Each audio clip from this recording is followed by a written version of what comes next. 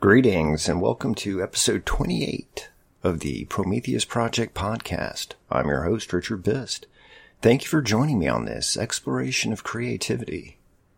I know this episode's a little late this week. I have been unreasonably busy the past few days, and even though quarantined at home, but finally got around to doing it, and apologies for anyone who was waiting. And so let's get started. Lately I was reading this book called Far and Away by Neil Peart, which is a collection of essays that he wrote back between 2008 and 2010. And in one of them, he writes about how when he was young and he'd perform some chore for his father, like washing the family car or stocking shelves at their farm supply store, when he finished, he'd ask his dad if he'd done a good job. And his dad would reply, if it's perfect, then it's good enough. And so that stuck with Peart through the years, but as he got older, he decided to put his own spin on it. He realized that perfect is unattainable. So his take on it became, it's not perfect, but it's good enough. Now, I can see how some people might feel that that's a cop-out and excuse to do shoddy work, but I disagree. To me, it means you did the best you could. You know you can't be perfect, but you can do a good enough job to satisfy yourself and satisfy others. In a way, I find comfort in that. But how does that apply to art? Let's find out. So as I've mentioned before, both on previous episodes and on my blog, writers, and probably all artists, never really complete a piece of work. Instead, we abandon it. And what I mean is that we can never get the story, the painting, the song, or whatever project that we're working on to be perfect. It will never match what we see or hear or feel in our hearts and our minds. We can get close, but at some point we give up. We get as close as we can and then we just let it go. Of course, this doesn't mean we're giving up in the traditional sense of the phrase. We simply can't do anything more with it that will improve it. I remember one of my writing instructors at Florida State University once said that when you're editing a story, eventually you'll get to a point where you'll catch yourself adding things back that you had previously removed. When you get to that point, the best thing you can do is call it finished and move on to the next project. And I've been there. I used to struggle over my stories, sweating, swearing into the wee hours of the night, trying my best to make the story perfect. In my mind, that's what writers did. That's what all artists did. I assumed that when I walked through an art gallery that every painting I saw on the wall or every piece of art that was on display in a case or on the floor or hanging from the ceiling was exactly what the artist originally imagined, like it was a mirror image of what they saw in their imaginations. The same thing with books. I naively assumed that when Hemingway or Sylvia Plath or Stephen King published a book, that it was perfect. That's the story or the poem that they saw playing out in their mind. And the words that ended up on the page were a perfect representation of the story or poem as they saw it in their head. It took time for me to realize that's not the case.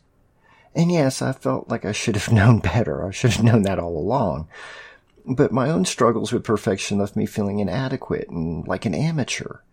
Here I was, staying up late at night, getting up early in the mornings, writing and rewriting a story, or fine-tuning it if you like, but I just couldn't get it to read exactly as I wanted to. I feel confident that other artists go through this too, or have gone through it at some point. It's not a weakness on our part. We all want to create to the best of our ability, but the art we create will never be perfect because we, the artists, aren't perfect. But don't take this the wrong way. I'm not in any way trying to dissuade you from following your dreams or from expressing yourself. I'm just saying that we won't ever get things exactly right. And we can't beat ourselves up about that. But here's something to keep in mind. The more you do it, the more practice you do writing, drawing, painting, playing your musical instrument, the better you'll get at it. That's what we need to focus on, improvement. When we start out, we're unsure of ourselves. We're looking for direction, looking for our artistic voice. we're also mimicking the artists who inspire us, trying to do what they do, or at least trying to figure out how they do what they do. And over time, we develop our own artistic voices, our own styles, our own way of doing things. We find what works for us and we run with it. But when we're learning and honing our skills, we also run into a lot of misinformation and we make assumptions.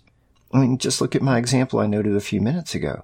I was under the assumption that all art was perfect, at least the pieces that saw the light of day. I thought that my stories weren't finished until they were just dead on accurate, and that assumption was crippling me and my development as a writer. Well, maybe that's overstating it a bit. I did waste a lot of time seeking perfection. Those were hours and days that could have been better spent working on a news story. But, in retrospect, I guess it was educational. I mean, it taught me a lot about editing. That's a good thing. It also taught me to be patient, or more patient, still working on that. But it taught me to take my time when editing, to look at the drafts through a reader's eyes instead of my writer's eyes. It also taught me that I'm far from perfect.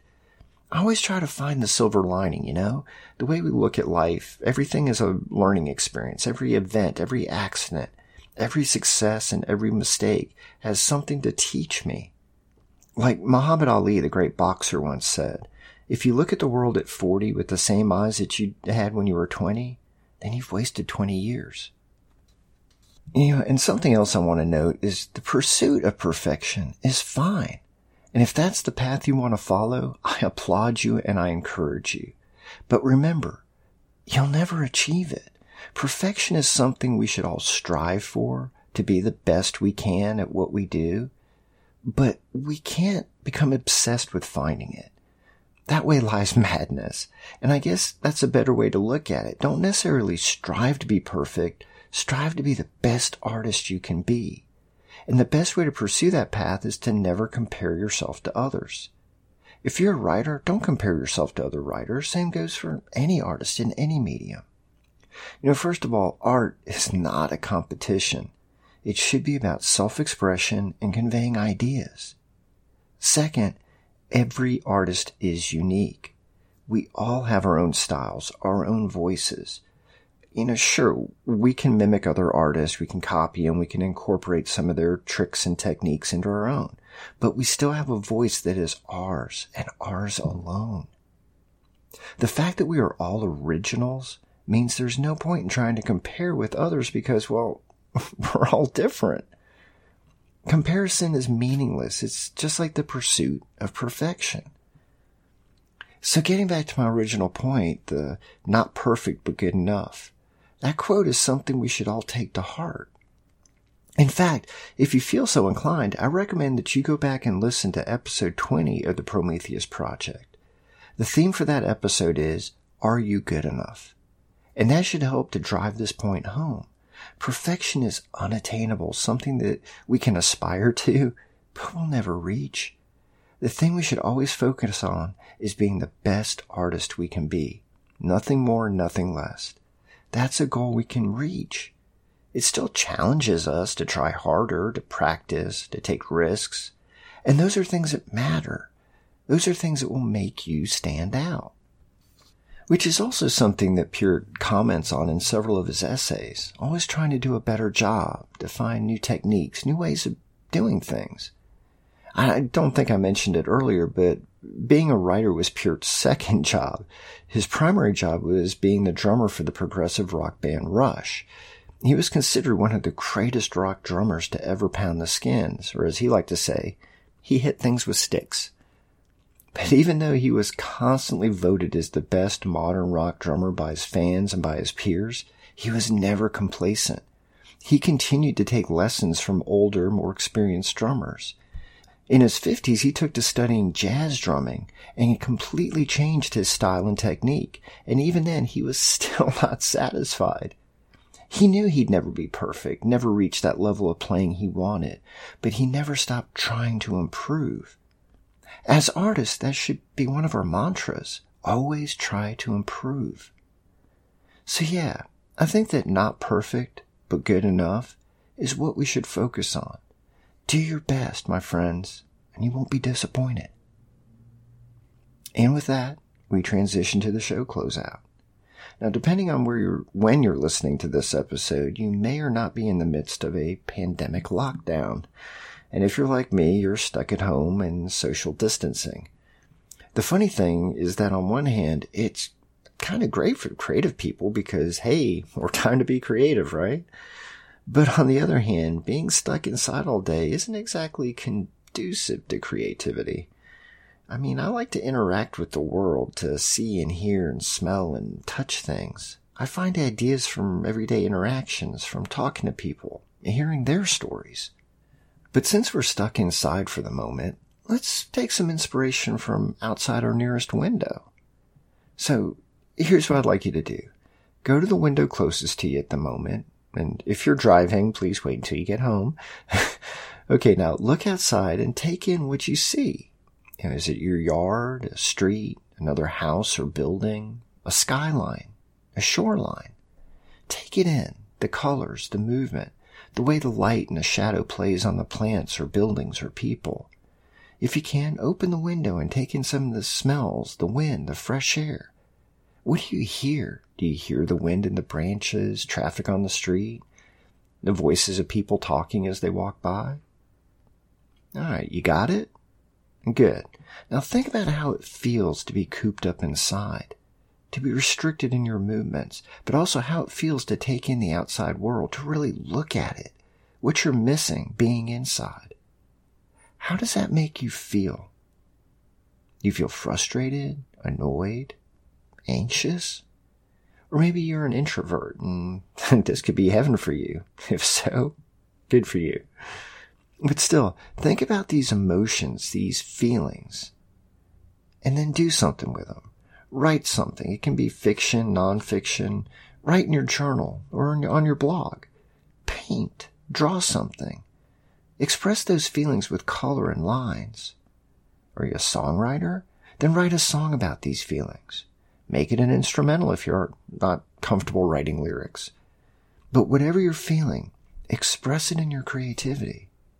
I mean, right now, we're all feeling weird, like everything is out of sorts. We're all wound up, we're anxious, we're worried about our jobs, about money, the health of our friends and family. And that's okay, you're not alone. But with all this going on, you need to express yourself. Keeping all this crap inside your head is not healthy. Now's the time to be creative, to explore new ideas. Use your creativity to get that stuff out of your head, to manage it, to make yourself feel a little better.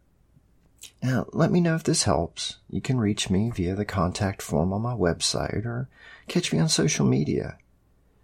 And as always, please leave a review on whatever platform you listen to this on and tell your friends. And so please be safe, be kind, and take some time to be creative. You deserve it, and you need it. Cheers.